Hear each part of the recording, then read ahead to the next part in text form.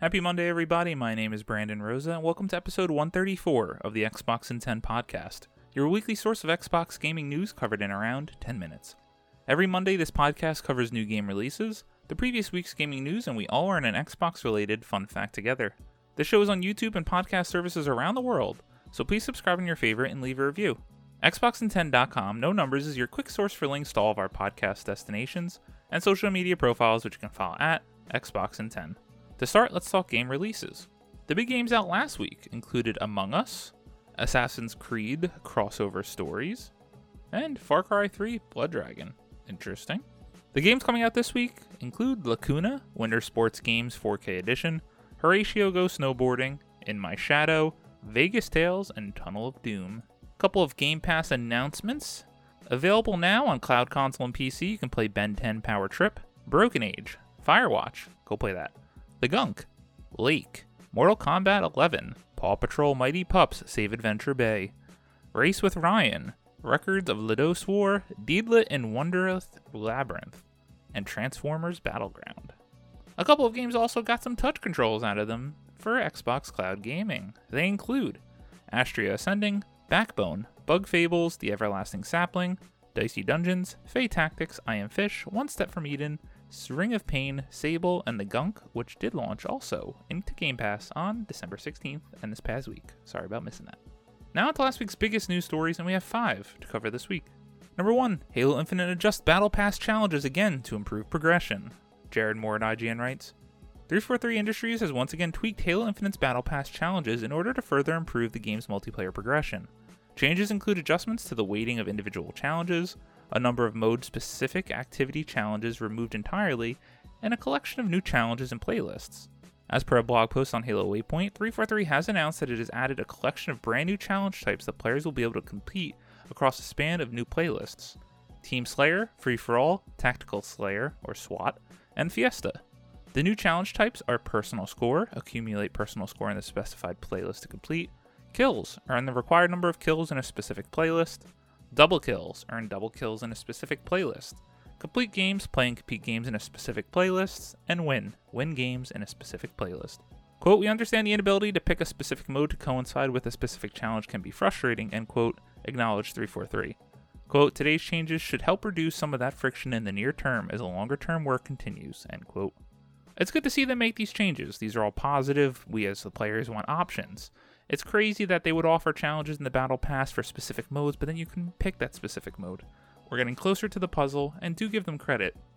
The game has just been out over a month into beta, and barely out for full release. 343 has responded quick and well, and I give all the teams over there some credit. Number 2, Ivor and Cassandra will meet face-to-face in a free event coming to Assassin's Creed Odyssey and Valhalla. Logan Plant at IGN writes, Ubisoft is supporting Assassin's Creed Valhalla with a second year's worth of content, and it kicks off later this week, with a big crossover event featuring the return of a fan-favorite character from the Assassin's Creed franchise. A free content update is coming to Assassin's Creed Valhalla, as well as the previous game in the series, Assassin's Creed Odyssey, on December 14th, that unites the two timelines.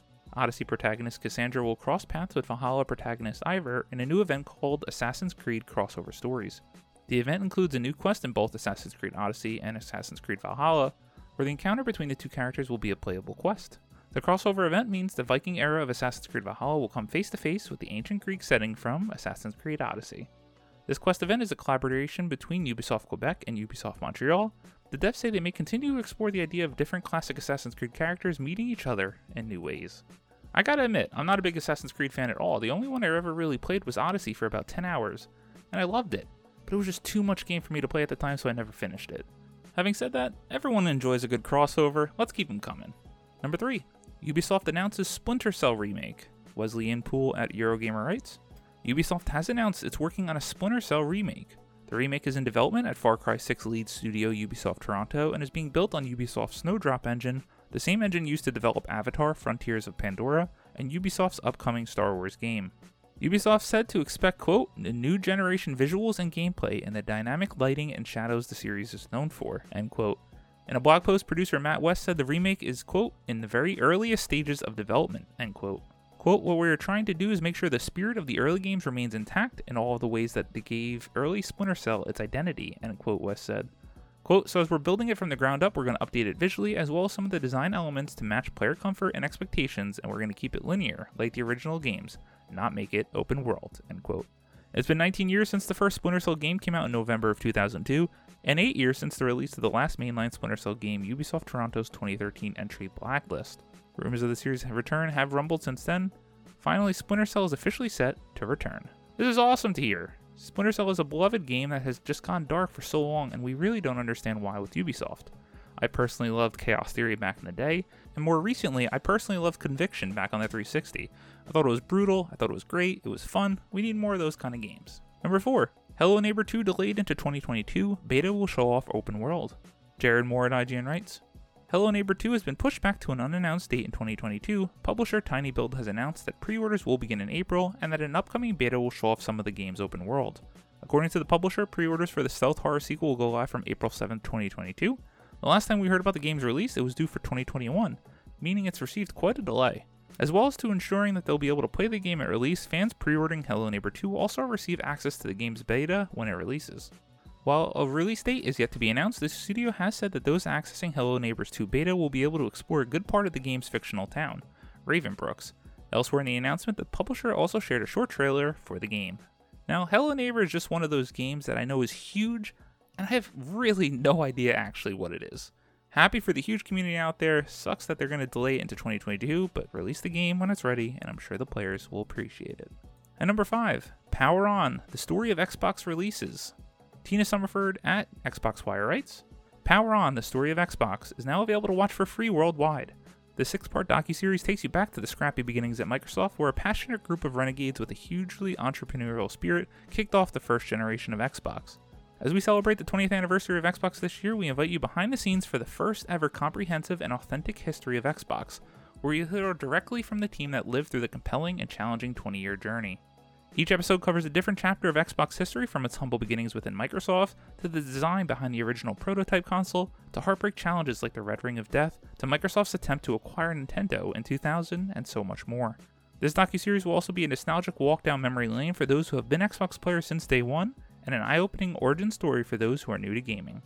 All 6 episodes are now available to watch for free on a variety of video platforms, including Redbox, YouTube, IMDb TV, the Roku channel, Microsoft Movies and TV, and others. The series is available in 30 languages along with audio descriptions in English to enable players around the world to enjoy the story. I think this is so cool and I can't wait to jump in. If you're a bit of a gaming nerd, history fan, love video games, I think we owe it to ourselves to learn a little bit more about the history of Xbox, and I do hope it's good. As always, we end our show with a fun fact about Xbox, and as we get near the end of 2021, we're going to do just a bunch of rapid-fire statistics. Credit to Dan G at techjury.net. And here we go. There will be 3 billion video gamers by 2023. The gaming industry made a revenue of $179.7 billion in 2020. Gaming consoles will make $60.8 billion in 2022. 244 million Americans played video games in 2020. Xbox Live had 90 million monthly users in 2020. Xbox One's revenue went up by 65% in 2020. The Xbox Series X launch has seen a 51% revenue increase in 2021. What does this all mean? Just some fun numbers, but what it does mean is Xbox and video game and the industry is alive and well and here to stay. Thank you all for listening to the Xbox in 10 podcast, your weekly source of Xbox gaming news covered in around 10 minutes. If you like the show, please do me a favor, subscribe on your podcast service and leave a review. Also, go tell your friends, get them to subscribe to the show, leave a review, it all helps me out greatly. This past week I've been in the process of moving, so I have had no time to play video games, which is very upsetting, but I do mean to get back into that Halo Infinite campaign. I liked my time in the first 2 hours, I need to get out there and explore more. My name is Brandon Rosa, you can follow me on Xbox at Brosa93. I hope you all have a great week, stay safe, and keep on gaming.